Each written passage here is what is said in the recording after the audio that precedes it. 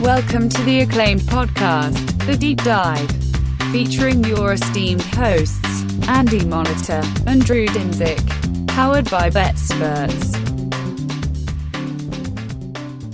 Welcome to the Deep Dive, Andy. We just talked about the Texans. It was not a positive spin. Spoiler alert if you haven't already listened to that episode. Yet, the Texans beat the next team that we're going to preview twice last year. And as you pointed out in the Texans podcast, 8 times running, they've beaten the Jaguars. And yet, the whiffs around this team, the buzz, the stories, it's all high ceiling. And I am not saying that this is likely to happen in any way, shape, or form, but I do think the price is wrong for them to hit some of their high notes this year in what is, in my opinion, at least, somewhat of a soft division. Clearly, in my opinion, the softest in the AFC by margin. And this Jaguars team is a dichotomy in a lot of ways, because I think the general manager and really just the brain trust from Khan down to Balke, those guys are suspect. They have a lot to prove to me that they can run a franchise. And, as you kind of build a franchise in the long arc of things, there are some things they did in this offseason, like hiring Doug Peterson, that I applaud. And then there are others, like the way they deployed their free agency capital, that I am just appalled by. And so this is kind of a weird transition year where a lot has to go right for this team, for a lot of people to keep their jobs. And there's no, they're in a very funky rebuild spot, right? 2 first overall picks in a row, a bona fide, no doubt quarterback that you took 2 years ago. You're building around him because he's on a cost-controlled contract. You're building around him with your free agency capital. You've had lots of high draft capital the last couple of years beyond just the first overall picks.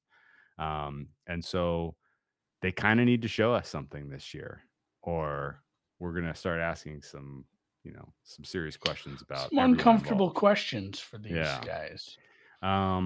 What is your temperature on the Jaguars, and has it changed at all as you've been reading stories about camp being run like a professional organization at long last?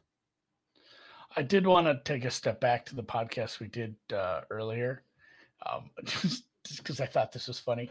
Bet Online now phrases it as next coach fired / resign. Yeah, so does Bookmaker. Remember, like they didn't cash the Chucky ones. They gave it to us on Urban. So 50-1. I looked back. I look back at 2021, and it always leads me back to 2020. And I end up going back a few years. Yeah, it's another one of those where, oh no, weird. This has been a poorly run franchise. This is a team that was damn near in the Super Bowl like 5 years ago. And how do you get from that to this? It does fish rots at the head. There were a lot of poor decisions, a lot of poor roster decisions. This was an elite defense not that long ago.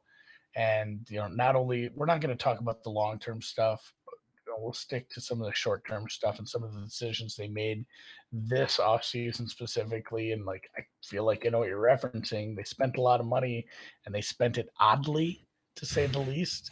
Maybe I guess they picked positions that mattered, but the names don't always match up with the numbers that are in front of some of these free agent signings. But obviously the biggest story of last year, and I'd forgotten how much fuckery there was. And I'm going to rip through this quick because this doesn't really help anybody handicapping. But Christ, I forgot how many different things Urban Meyer did. It took him to get fired. Like he was on strike 10.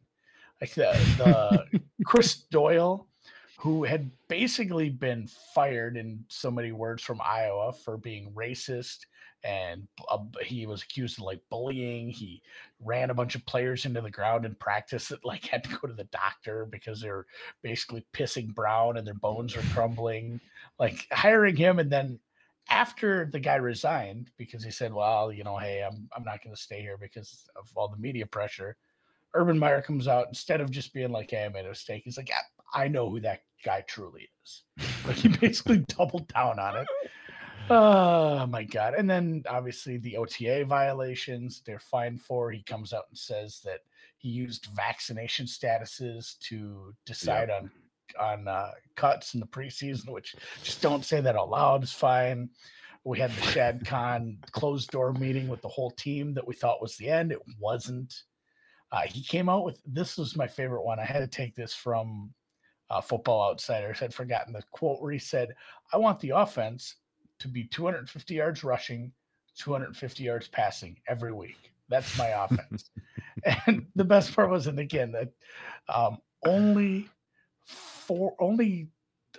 6 times last year did a team run for 250 yards at all. Like it's just not a thing teams do. You have to have some crazy outlier game anyway.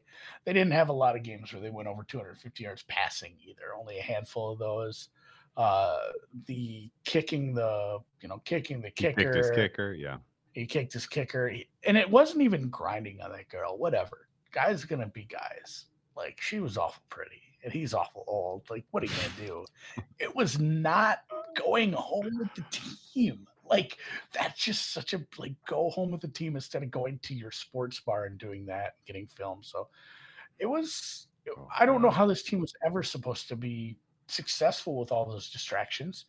You're already behind the 8 ball because you're starting with new coaching staff, new GM. Essentially, he was not in that role before that. So new GM, new coach, new coaching staff, new quarterback, new system, new scheme, new everything, and you expect to be successful, and then you have all that distractions on top of it, and then somehow this team beat the Bills. that's the NFL for you. But and then again I found this a couple places, but it popped out at me when I was reading Cleve TA's thing. They didn't have a lot of luck either. Oh, they only forced 8 fumbles on defense and only recovered 2. Only recovered 2 fumbles on defense all year. That's got to be outlier low. That's super outlier low. And the funny part was 2. Their offensive recovery rate when they fumbled was also pretty low. Like I think they only recovered 30% or something of fumbles on both sides of the ball, which is about 20% lower than where most teams are. So they had bad luck. They had Urban Meyer, and they had a rookie quarterback. I don't know why this team, how this team was ever going to not have 3 wins. So they had a 6.5 game win total set by the market. They did not get there. Darrell Bevel took over for the aforementioned Urban Meyer after 13 games for Urban. Bevel took over. And last note from 2021, they didn't make a field goal until week 6, which is also just weird, hilarious thing. Like all these things. And we're just gonna cleanse ourselves of 2021. And I think in general, both you and I are excited. We hate Balky. We don't think he's probably long-term best for the team, but we like the coaching hire. And I like some of the moves. Like you said, we'll talk about, just go ahead, talk about the offseason moves unless you have more on 2021. No, that was the perfect recap. Christian Kirk got paid a lot. Say Jones got paid a lot. Yeah, they franchise tagged Cam Robinson. Not obvious what the long-term plan is there. Oh, dude. It was one positive about last year. Trevor Lawrence made his rushing total by 4 yards. It was so fucking close. It was so close. No, the offseason was weird because it had clear highs, like the Doug Peterson hiring, as you mentioned. And I gotta be flat out honest with you. I grade Christian Kirk as a very efficient piece in a kind of a modern NFL offense. Like he has a potential to be a very, very strong contributor, in my opinion. And that wide receiver room was bad. Like they needed to do something. What they ultimately paid him is insane. Frankly, the contract is insane. And if you're telling me that they presumably could have not used that money on Christian Kirk and made a deal and gotten Tyreek Hill and paid him that kind of money, then they really fucked up. right? Like there's like Christian Kirk could be a great player for them, but it's not going to be Tyreek Hill. I can pretty much promise you that. Similarly, the kind of the way they handled the draft process and choosing defense and going with the guy that was all upside from a talent standpoint was weird. I felt like it felt like tagging Cam Robinson was a little bit of a luxury. Don't really know what the long-term vision is there. And then the poo-poo platter of contracts they gave out to guys who really, really haven't proven much at all was kind of insane. Gave a lot of money to Brandon Scherf, who I have high regard for as a guard, but he's a guard. So that warrants a little bit of scrutiny. This was a really, really bad offensive line last year, and it looks improved, but still, I still have huge questions about them. The offensive system overall last year was a train wreck, just conceptually, and I think Doug Peterson can turn that around aggressively to the positive. But I think a lot of that is contingent on, the man behind under center and Trevor Lawrence, who, I think would have made the Bengals have a really hard decision about Joe Burrow and Trevor Lawrence if Trevor Lawrence was available to come out the previous year, just based on the skill set and the talent he showed at Clemson. So, it's really, really tough to go from as sure a thing as he was coming out of the draft to what we saw from him last year in general. And, you can make many, many, many excuses, as we just did. But, it was a disjointed situation for you have a can't miss prospect and you throw him the worst rookie situation I've seen in quite a while. Just from nothing went right.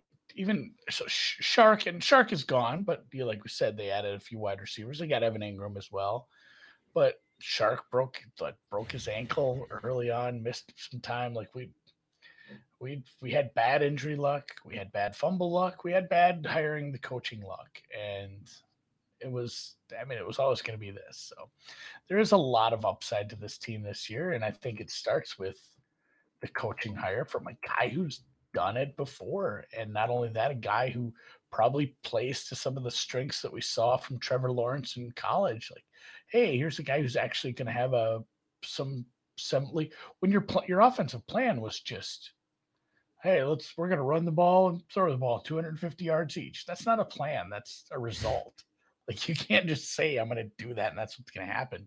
Like, Doug had a plan. And all right, so when you get a new coach, Drew, yes, there's three outcomes. And maybe I'm wrong and there's a fourth, but either this coach was a head coach before and he was fired, or he, retired and came back, which seems to happen an awful lot, Bruce Arians, or he wasn't a head coach and he was elevated from within or from another situation, like where you hire all these offensive coordinators all the time. I think a head coach having head coaching experience in the past and not being the guy that got fired for just having shitty seasons is the best one. Oh, yeah. That's the one I like. He's got the experience. If you're going to retread, basically, if you're going to retread, what do you want your archetype to be? It's definitely the Doug Peterson. Yeah, he didn't. And I'm going to just say it, Doug Peterson didn't get fired. Doug Peterson quit. Like, that was a divorce. He didn't get along with the front office anymore. They didn't get along with him. He was doing stuff on purpose to get there and go what they were doing. Like, it was contentious at the end. It was ugly. And I'm happy he got out of there because, he deserves to play somewhere or coach somewhere better. And he just sat it out. And now he found a nice situation. He's got a nice young quarterback. And yeah, he uses motion a lot. He uses a lot of play action. And he's going to do things that are going to make Trevor Lawrence successful. And it doesn't matter how much they paid for these receivers and overpaid for these receivers. They're going to be a plus.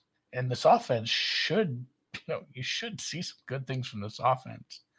And, long term, I don't love some of those moves. But for this year, 2022, I think Dougie P is maybe going to play the quarterback whisperer again.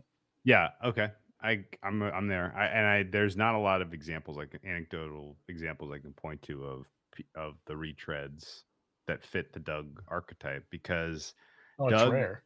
it's rare, and Doug really felt like 20, the Eagles divorce, like it didn't feel like he was done, right? Like he had it not, there was no unfinished business. Obviously, he won a fucking Super Bowl for the city of Philadelphia. Like that was a big moment in the franchise. But it definitely didn't really feel like that had completely run its course. It was accelerated at the very end by just the locker room kind of imploding around Carson Wentz, who they gave a bunch of money to, and Yeah. I think a guy like that, who I think showed you enough that he can run an NFL franchise competently, particularly in a city like Philadelphia, absolutely worth the gamble if you're Jacksonville, in terms of he can replicate the success with us in a lower pressure environment with a similar type of philosophy in terms of how we're going to build this team on the fly and be competitive right away. Right? Like this is definitely entirely plausible that there's upside with this team, and that it's based on Doug Peterson running a scheme that is light years more efficient and analytically sound compared to what they ran last year. And he, as a coach and a decision maker in game, is willing. We know he's willing to pull the trigger on fourth down. We know that this guy is he has learned the hard way, in a good sense, the kind of the mindset that Brandon Staley carries of what getting the fourth down decisions right and adding that win probability to your your portfolio does for you over the balance of a season. And I think in the blind, I'm counting on him running a good offense from a philosophy standpoint and taking the hidden edges, picking them up off the ground and putting them in his pocket, and that leading to slightly better performance from the Jags than what would be reflected by their talent in a vacuum. And I think if the Doug Peterson regime in Jacksonville ultimately doesn't work out after a couple of years, and particularly considering what they're looking at next year from a salary cap standpoint, I'm going to be more inclined to blame Balky and Shad Khan than I'm going to be to blame Peterson. It's going to take a lot for him to kind of lose my confidence and trust that he ultimately can be an effective head coach in the NFL. And I think he was kind of the, he was the right fit for this job, number one. And in general, the kind of coach that I am perfectly willing taking a chance on if I'm hiring. Yeah, no, 100%. And just right away, the offense, I love reading these reports from camp, from the local reporters. A lot of them do a really good job of, man, they can fill a page with a bunch of stuff that I don't give a shit about.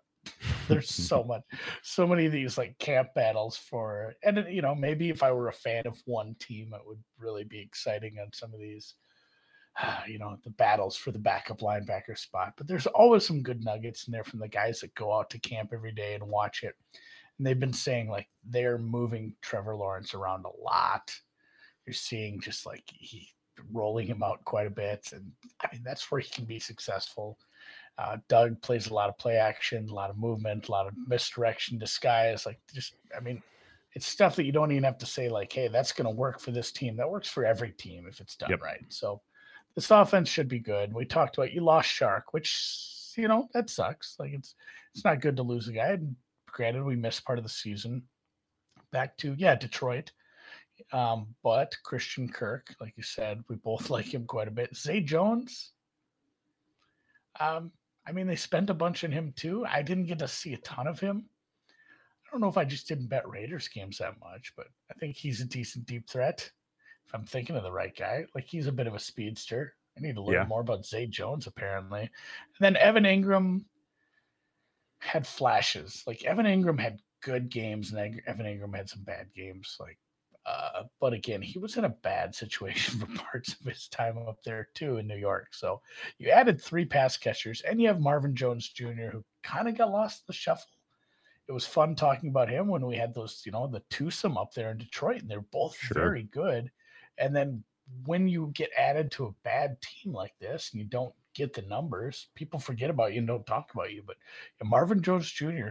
can be a top. He can be your number one.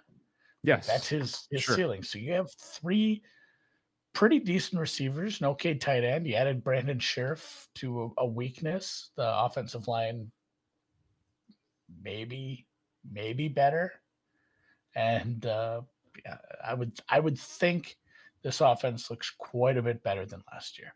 Like there's just nowhere to go but up, right? True, like everything was disjointed. T-Law looked bad, and really people weren't even concentrating on the product on the field. We were always just concentrating on what Urban had done that week. Yeah, no, I mean that's where I'm at too. Center position concerns me a bit, but I think the offensive line looks like kind of their floor is league average. The skill position players you laid out, again, their floor is league average. If there's a criticism to make, it's that it's a thin room. If Christian Kirk is unavailable and all of a sudden you're now, Zay Jones is drawing CB1 type of coverage and Marvin Jones Jr. can't get open and Evan Ingram is dealing with a lingering injury. All of a sudden now that the weapons look very questionable. Yeah, Chenault is not impressed. And you do have a little bit of depth if you think Chenault can shake that off. Laquan Treadwell played okay at times, but that's your backups at that point. So, yeah, the backups scare me. The second string scares me. The running back room is very strong. James Robinson, that was my other note. James Robinson did not start the year on the PUP. No, there were worries about that injury kind of lingering into this. Same with Etienne. So you have both running backs that are coming in healthy-ish, which is very good because man, they were bitten by the bug there too as well. Yeah, I kind of wish that they had grabbed some more vets here. Like if they were going to go the path that the Eagles went through under Wentz, when Peterson succeeded last time, like I wish there were a couple more vets, and especially in the offensive line. But that's okay. I think ultimately, it's a fair unit, and yeah, the Etienne upside potential ceiling way he meshes here is interesting to me. I mean, it doesn't take a wild imagination to see Doug Peterson's championship Eagles when you look at this roster. It really doesn't. Lane Johnson was an elite tackle. There's no elite tackles some dog here. masks. That's it, right? Like it's not that far. And what the skill set that Wentz had before he tore his ACL and before he kind of turned into a locker room nutball. God, is it similar to Carson? God, is it similar to Trevor Lawrence? Especially like the quiet, ability to evade pressure and use his legs. If they're pressing the easy buttons, if they're aggressive on fourth down, this offense is going to be top half of the league in the and I don't think it's going to be close. Yeah. Make all the improvements and then give them an extra down when they deserve it. I don't know how it doesn't succeed. Defense, touch on real quick. They're going to start a couple rookies here and there, and that's just kind of where they're at. I don't know where you have them ranked. It's going to be below average. I'm about 22 for them. Yeah, it depends on how some of these so Devin Lloyd and then the guy from Wyoming. A lot of draft capital and young defenders. Two linebacker rookies going to start, and then obviously you're likely going to start a DN that you drafted from Georgia. So God bless that guy, by the way. And I mean, yeah, right then and there, that's such a weird amount of uncertainty that makes defenses are hard to guess on anyway, because there's less of a unit like, oh, it's the offensive line or it's the receiving core and how they mesh with everything. Like the way defenses have to play to adjust how offenses are. The three basic unit groups kind of mesh into each other so much, especially depending on what kind of defense you play. It makes it very hard to guess how some of these are going to work out when there's been a bunch of turnover. And it's even worse when there's a bunch of rookies. So ceiling is probably, again, middle of the pack. Ceiling's 16, 17, but most likely somewhere in the 20s, low 20s. Yeah, I agree. For me, and it just, again, because we have a lot of uncertainty with these defenders. But they did get I think they got a good defensive coordinator brought up from Tampa. Yeah. And that was a fun, aggressive defense. If that's what they want to do and they can get the coverage, that stuff seems to work. I don't think this defense is winning you any games, but that's not what you're asking them to do. You're saying, help me put away a lead. Go out and get the key sacks, get the stops. Josh Allen, Lloyd, and Walker, those are really, really high upside athletic guys that you have out there, in a 3-4. Malcolm Brown, Roy Robertson Harris, and Fatukasi don't move the needle for me a lot on the D line, but you just need those guys to eat up blockers and then let your linebacking core do their thing. Again, kind of similar to the way the Eagles rostered their D. They got all that pressure out of that kind of rotating core of elite athletic linebackers, and just the D line itself, just eight blockers. And they have Fletcher Cox, obviously, who is, a standalone. So basically, like, this is the Eagles Super Bowl team minus a Fletcher Cox, minus a Lane Johnson.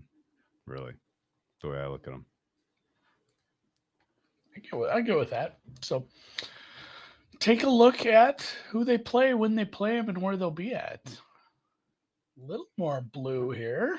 A couple favorites, and the Houston game that we mentioned earlier in the podcast, earlier's podcast. You guys know we're not tricking anybody. We're doing 2 a day here. So Houston twice. That's useful. Not a lot of prime New York time. We're not going to see Trevor Lawrence in prime time a lot.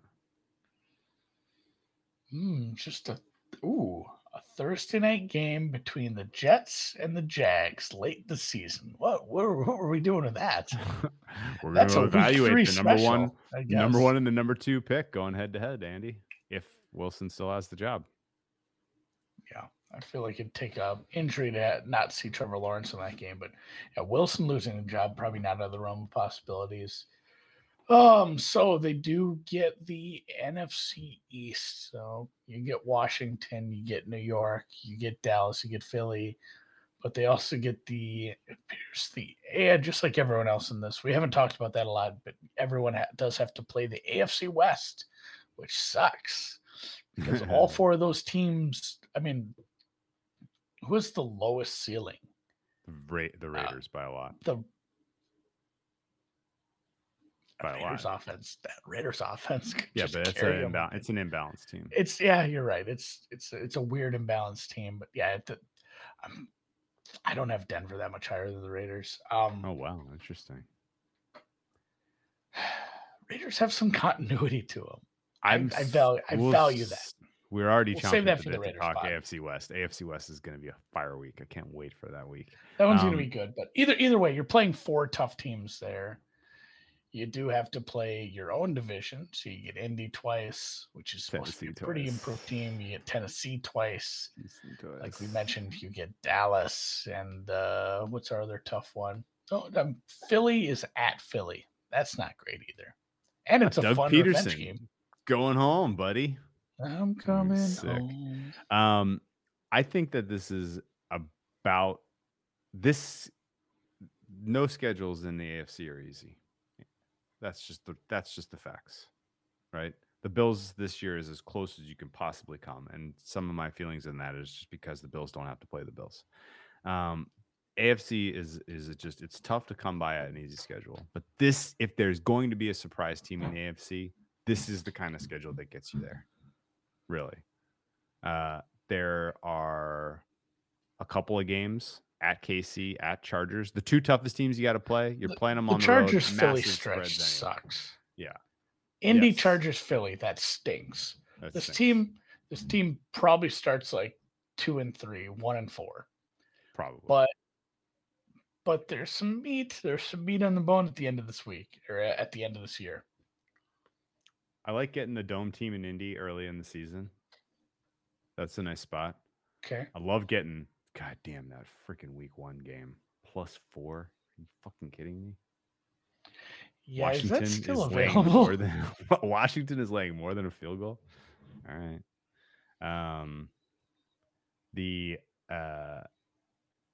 The Houston games, Giants games early in the season are nice confidence builders. That Denver game is interesting because that's neutral. It's in London. Denver's got a tougher trip than you.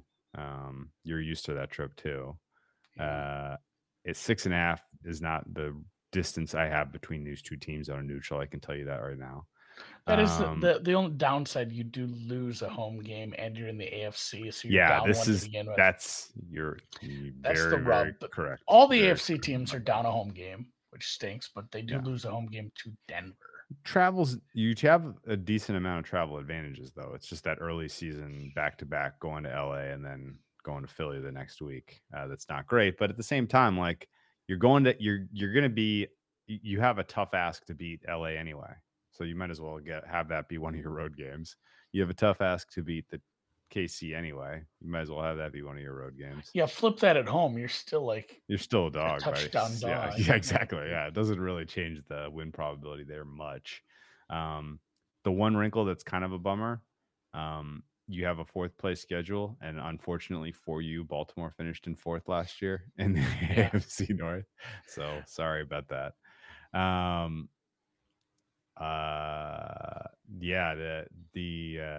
Overall you're gonna have to win games by having your offense really surprise to the good.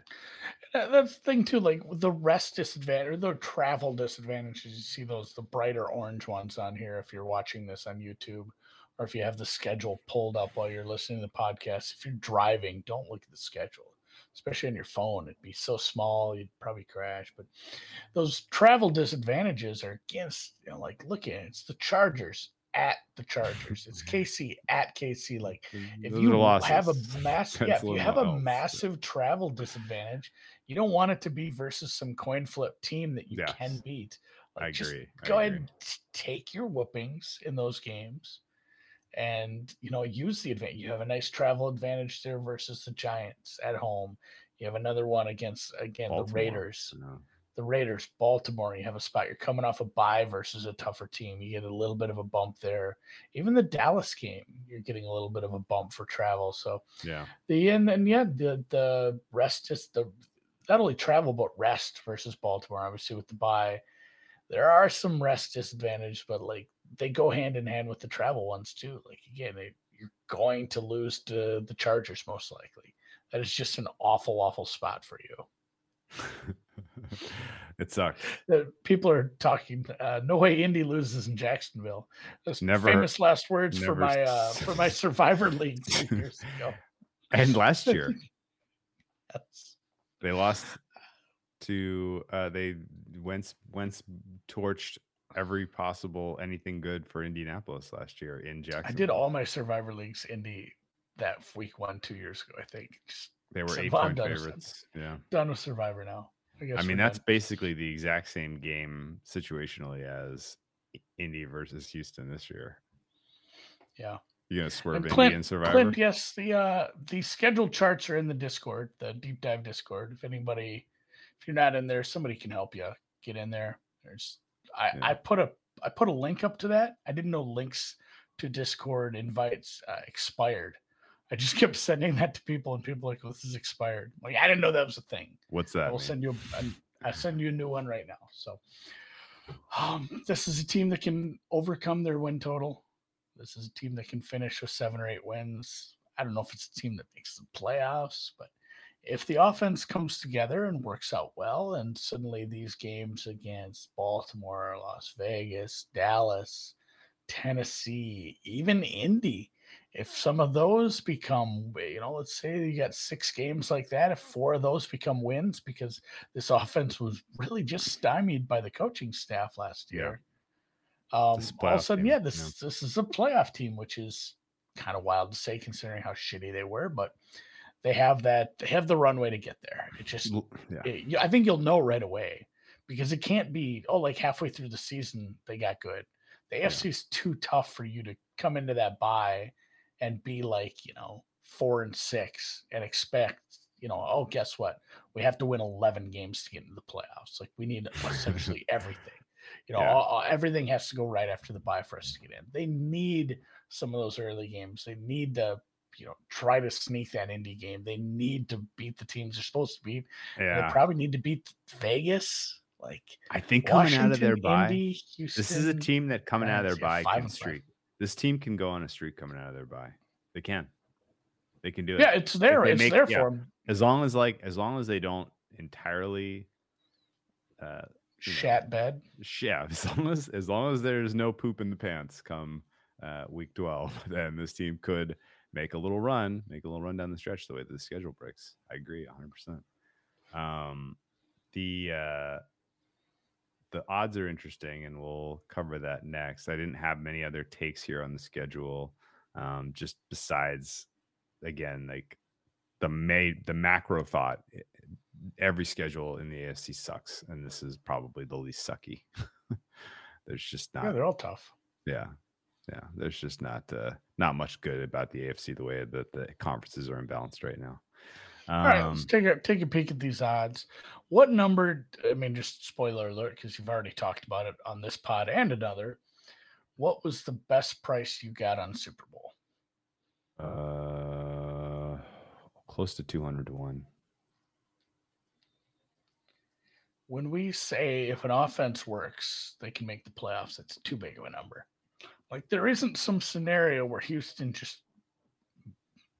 has to win the division, I think. 175 to 1 and 155 to 1 are my two biggest bets. 200 to 1 I didn't get very much. 12 it's 120 to 1 now to win the Super Bowl. And again, the Super Bowl part of it, I'm not, again, like this is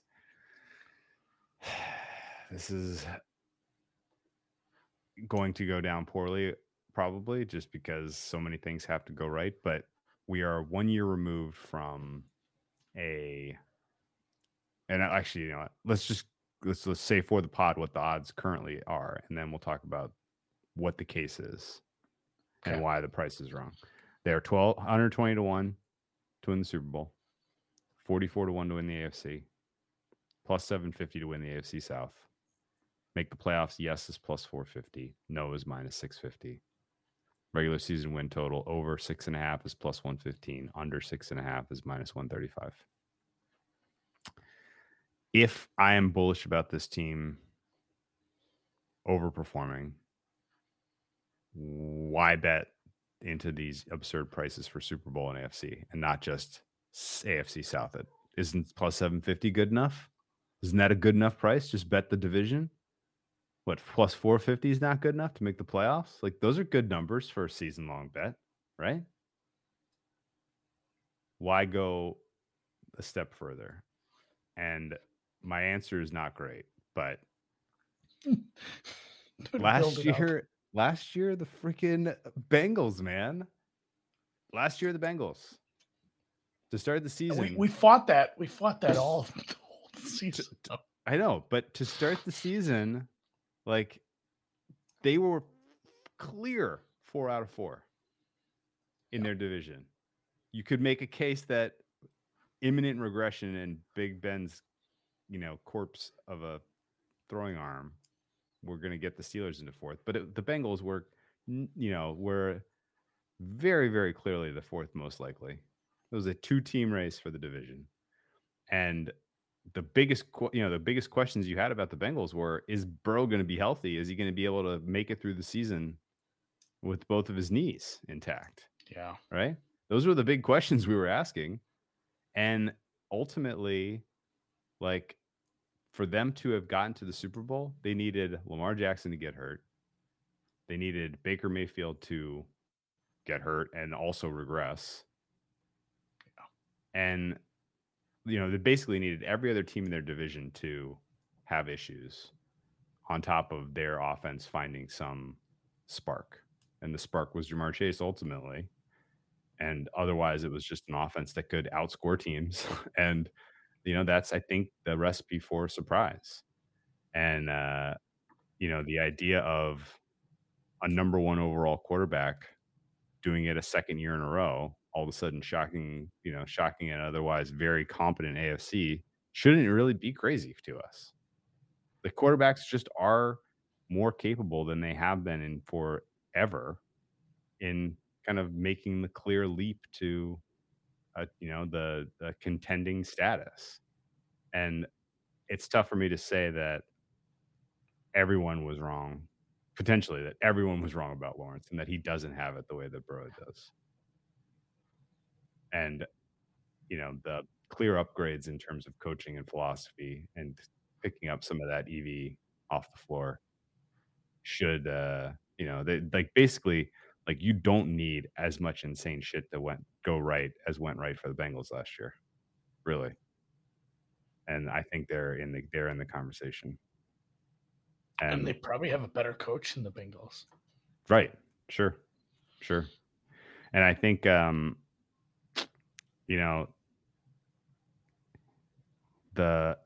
I think the AFC South is soft, but I can't dismiss the fact that the Colts and Matt Ryan have one last run in them, and that even the Jaguars, surprising to the good, forcing their nose into the playoffs, like losing, not having some exposure to what the Super Bowl price and what the AFC price was. AFC prices were great too. I got 80-1, 88 and 75-1 to win the AFC, which I like even better than the Super Bowl, frankly.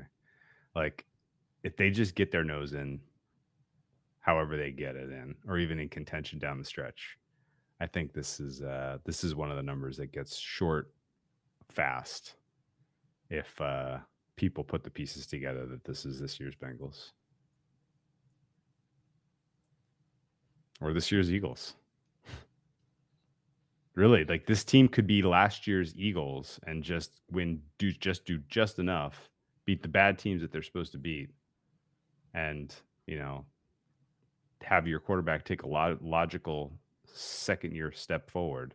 And I think realistically they could still potentially survive the gauntlet that is the AFC. So yeah, if they can just get into the playoff mix, 200-1 is going to seem insane. Yeah, I don't know if I can bet that. All right. We wouldn't bet 120. You wouldn't bet 120. No, I found a 75 on AFC. I'll put a few on that. Yeah, there you go. This is small bets. Yeah. You know how much you need to bet to win? What did you say? 75? 75. You know what you need to win 20K? Like $250. Like, that's Only pays 18.7. I've made $250 bets that are way stupider than that. This one pays 20K. I bet on Arthur Smith heavier than that with Coach D last year. Yeah, same. So did I. I think I bet exactly that on. That's all they Urban took. Meyer to get first coach fired last year, right? Wasn't that the max on first coach fired? I'm not even sure they took that. I think we can. No. It was 2. No, it was 2. Oh, was it only a 5? I think I had to bet at. Because we bet it at a couple. Oh, right. I bet online and low vig in order to get more.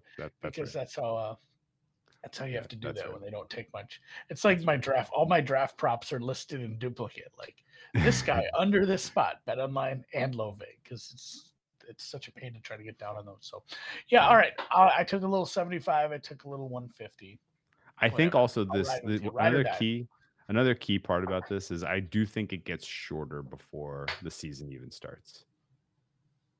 They look good in a couple preseason games. The buzz is already positive about this team and the way the camp's being run.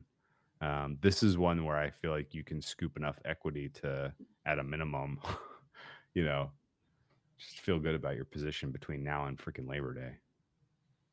Those are fun too, just to feel like you have a chance. Of course.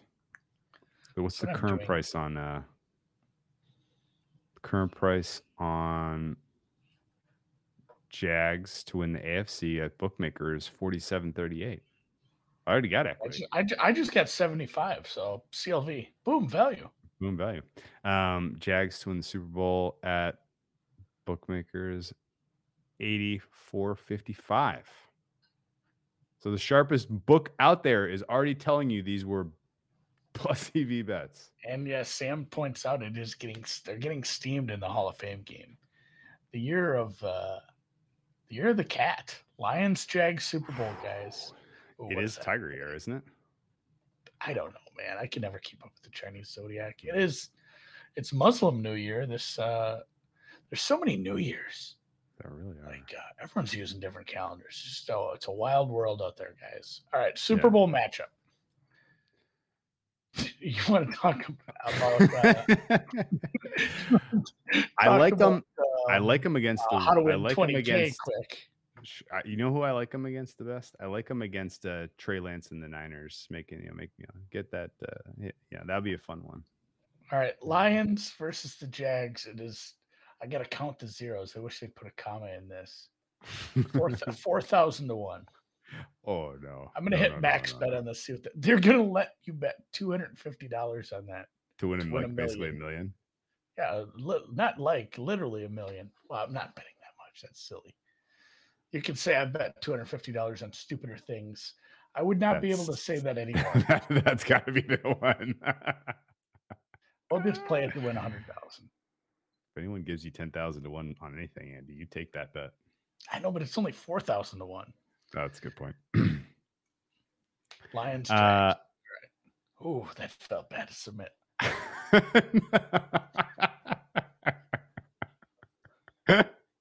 Somebody's asking Jags, and granted, shop around. I'm just at one book because I'm just donating money for content here. Jags Eagles, 1,000 to 1 at Bet US right now because that's what I have open.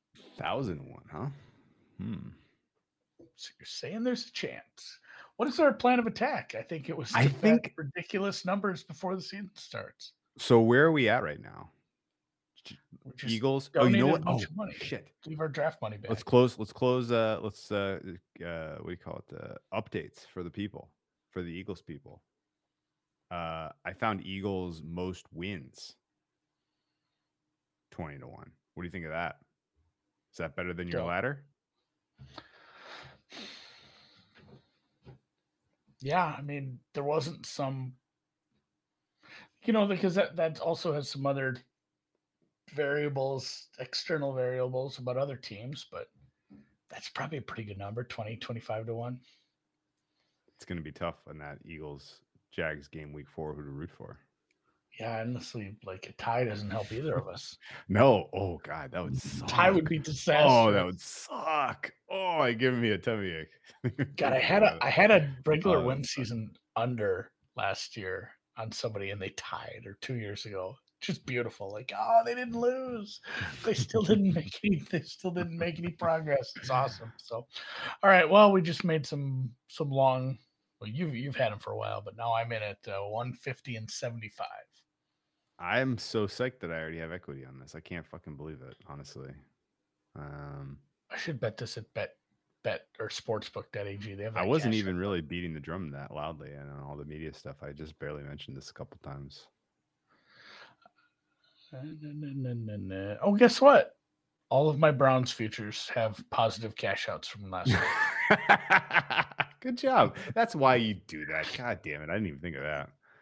Yeah. I don't have a lot of books with cash outs. I have to drive to Iowa or use sportsbook.ag, which nobody can use. And let me just ask you to posit for me if you had a solid league as opposed to what we were just kind of speculating yesterday. If you had a solid league that said 6 games is the number and you could have gotten 50 to 1, like how much could you have instantly made by betting that? Oh, it's not paying out much, but like to win the AFC, like $200 is paying $210. I made okay. $10. $10 on two. Okay. So it wasn't worth that much. No, I mean it yet. Just wait. Yeah. That's what I do love, and it's always a scam. Like never probably never take the cash out because you're getting it. You're getting in the caboose on that. But like, I love looking at that because I did the same thing before Drew Timmy signed, re-upped his college education there in Gonzaga.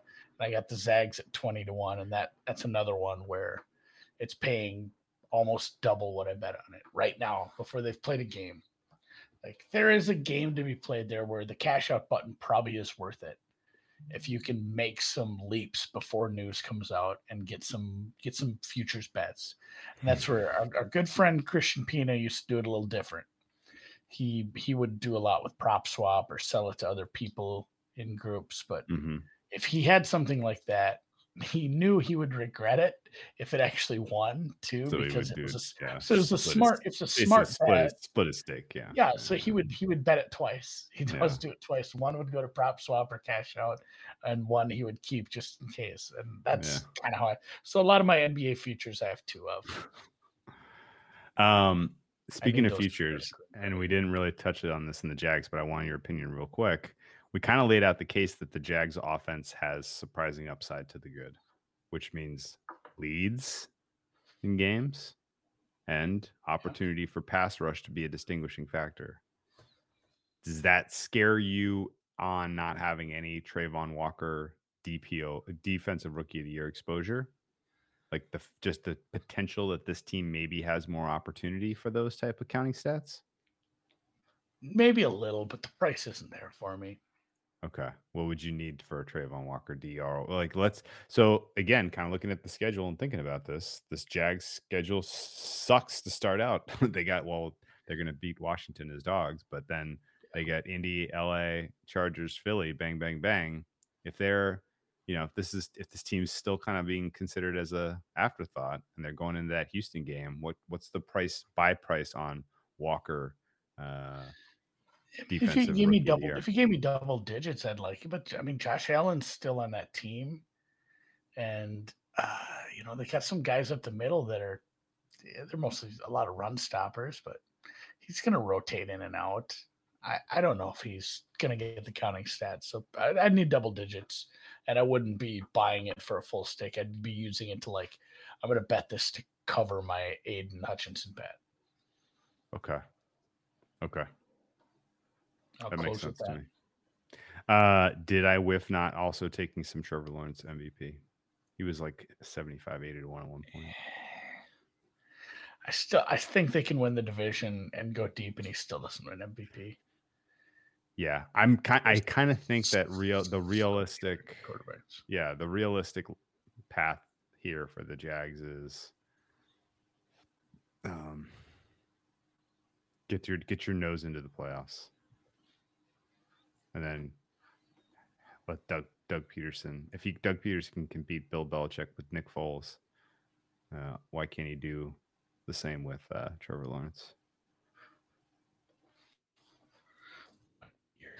All right, we should end this. This has been a long one for these two shit heels. Oh, it's great. What year great is it in Chinese? I haven't eaten at a Chinese place where they have those placemats. Monkey. MVP price right now at Bookmaker for T-Law is 56 to 1. That's come down. I saw that in the 70s and 80s when I was making these bets, and I thought hard about it. Huh. It is the year of the tiger. All right. Well, that 4,000 to 1 bet's good as cash. So. All right. Well, let's call it good pod. Best of luck to the Jaguars. Don't fuck this up. Hey, get us some equity. Dude, Hall of Fame game on Thursday. Yeah, it's coming right up. Let's go. All right. We'll see you lovechat.xyz best adult dating site. That guy is tenacious. Yeah, always. Tenacious. Always. Well, let's definitely do halftime. Thursday? Yeah, let's definitely. We got to warm up. We got to get ourselves in shape.